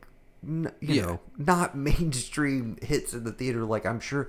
And again, I don't know that this movie was like incredibly successful, but I do know that this is a whole subgenre of French action comedies from the early 2000s with international stars. Mm-hmm. And I just, I don't know that it's a subgenre I like want to see more of, but if there's like a gem or the kind of crown jewel of this subgenre and you're aware of it, let us know. thearchive@gmail.com. And I will definitely throw it on my retro list to go back and check out. But for now, do we want to reveal to each other what we're doing next time? Sure. Okay. What you got? I'm gonna take you back just 1 year from my previous pick. Okay. We're staying in the 80s. All right. But we're going to London town. All right. I think it's London. I'm pretty sure. We missed the window on it. I'm terribly sorry. Easter has come and gone. But we're doing The Long Good Friday. Oh, okay. Have you ever seen The Long Good Friday? What's it about? It's about one of the best gangsters in the history of movies having a very bad day. That's all I'm going to say about it. Who's in it? And the gangster in question, is played by none other than Mr. Bob fucking Hoskins. I think I have seen this a long if you've seen it, fucking it's probably time buried ago. back. But this is... deep back in there. This is... I'm not trying to color your rewatch, if it is in fact a rewatch. I personally am of the opinion this is my best pick since To Live and Die in L.A. And this is what I would consider an ultimate Gavin movie. So Gavin one removed? I mean... You literally had To Live and Die in L.A. and this one, and now you're telling me I this was going to give you this one right after To Live and Die in L.A. But then you didn't want... But you want to be... Well, because then you don't... But I wanted that must mean you don't have really good ones after this because you're blowing your load too quick. What am I going to do? I've got... Well, notably, this is a teaser for way in advance, okay? The other star here is 80s era Helen Mirren. Okay? So...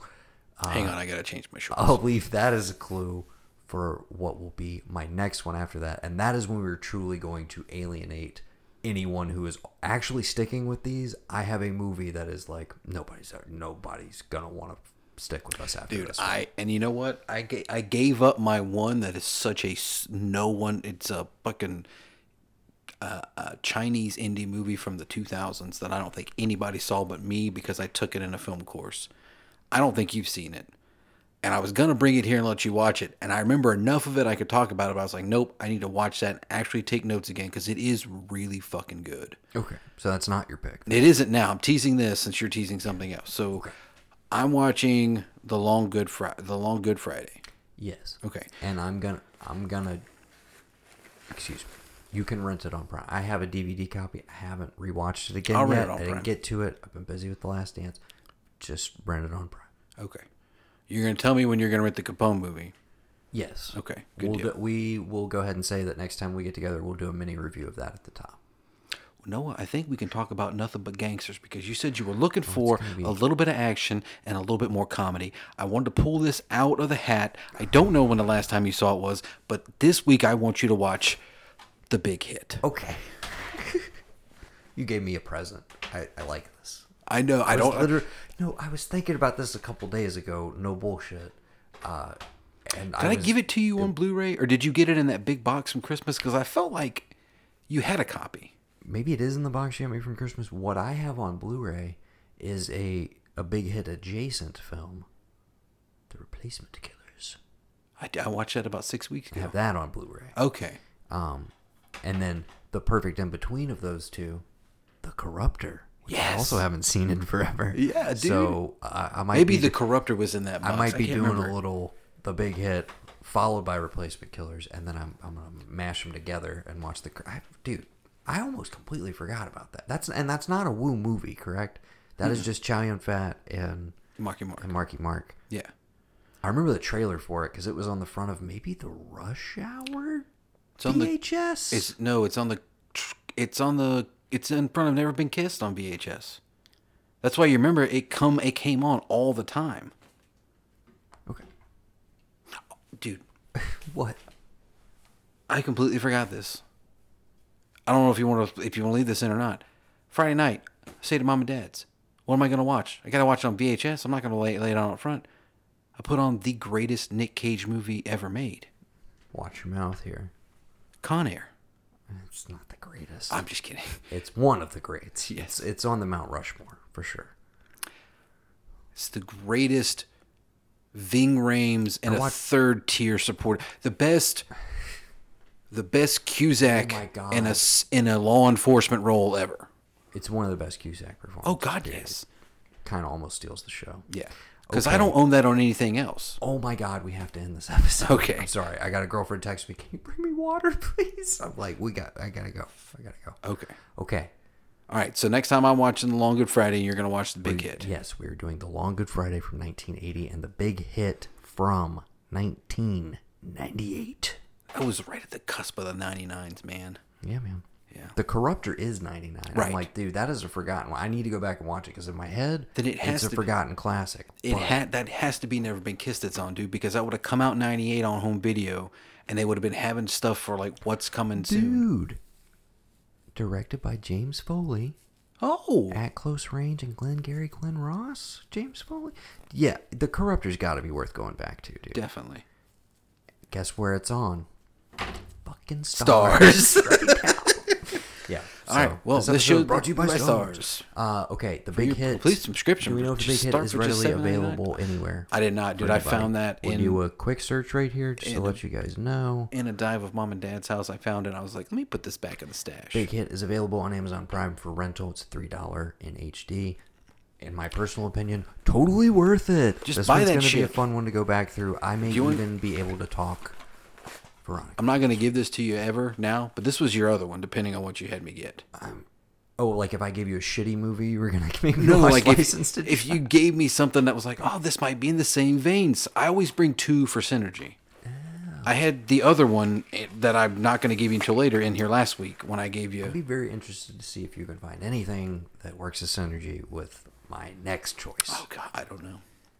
I'm almost positive you've never seen it, and you're probably going to have issues with me making you watch it. We'll save that. It's not irreversible, right? No. Okay, good. Then I'm good. Okay.